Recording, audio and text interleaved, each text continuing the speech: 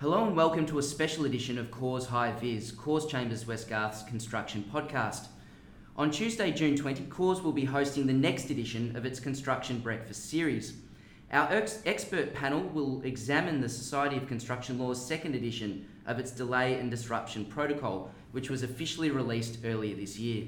Key themes will include, firstly, how the protocol is actually used in the industry, what key changes have been made to the protocol, consideration of the protocol's guidance on disruption, and finally, and of particular interest, the protocol's deficiencies.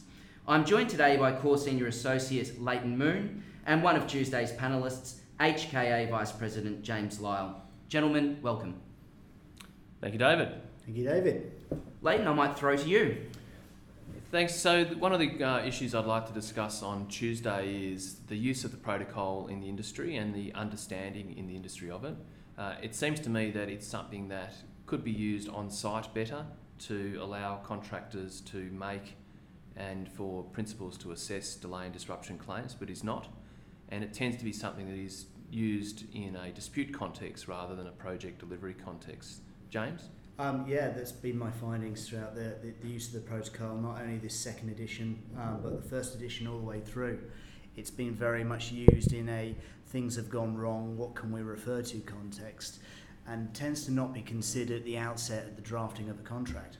James, as a lawyer, is there anything we should be drafting in contracts at the start, at the front end of projects, to allow both participants to use it through the course of the project, but also to assist you as a resolver of disputes if things go badly? Well, there's the consideration of core principles. Some of the core principles deal with issues such as records, when EAT should timely be given, the treatment of concurrency, and probably most the treatment of prospective and retrospective analysis. And one of the that's a good segue to one of the issues I have with the protocol is it's slightly aspirational in that it requires contractors to keep excellent records. It requires parties who are in a slightly combative environment to act in a conciliatory way and resolve disputes contemporaneously, which is slightly unrealistic in some situations. One of the things you touched on then was the use of prospective versus retrospective analysis. The protocol advocates prospective analysis as the project's being delivered, which I feel is aspirational and doesn't always reflect what the common law requires for a breach of damages claim retrospectively. Well, to me, it's an issue of actually the contract drafting, and I go back to the use of the SEL protocol at the outset of a project. You've got recent cases where the law is evolving or interpretation of clauses is or will be delayed, will or has been delayed, and it's the interpretation of those throughout cases which I think needs to be considered very carefully before the contract's actually entered into. And what are your views on the treatment of concurrent delays in the protocol? Could it have gone further in this update?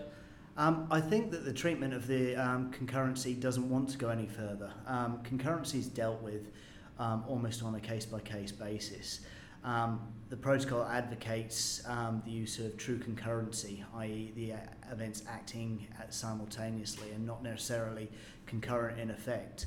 But with the different legislation which is in different jurisdictions, it changes and I don't think it can advocate any particularly or should advocate any particular instance of concurrency.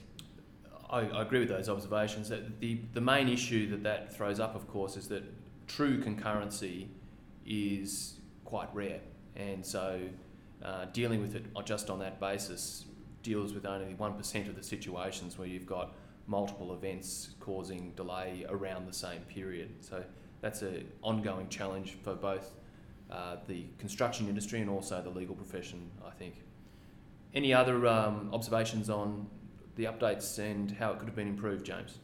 I think it touches on a number of things which are going to come to the fore in delay and disruption and quantum disputes further down the road. Things such as the use of technology, the treatment of disruption, how record keeping is actually used throughout the life cycle of a project, placing almost an onerous burden on contractors. Again, an example of the slightly aspirational goals of the protocol, which I feel is an appropriate spot for it to encourage participants to get outside their comfort zone and go to the next level of sophistication.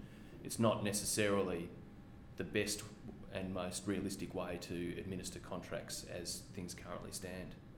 Leighton, James, we'll leave it there. Thanks very much for your time. Now that's just a taste of what's in store for Tuesday. My name is David Hasty. Thanks for listening. We look forward to seeing you at Cause on Tuesday morning.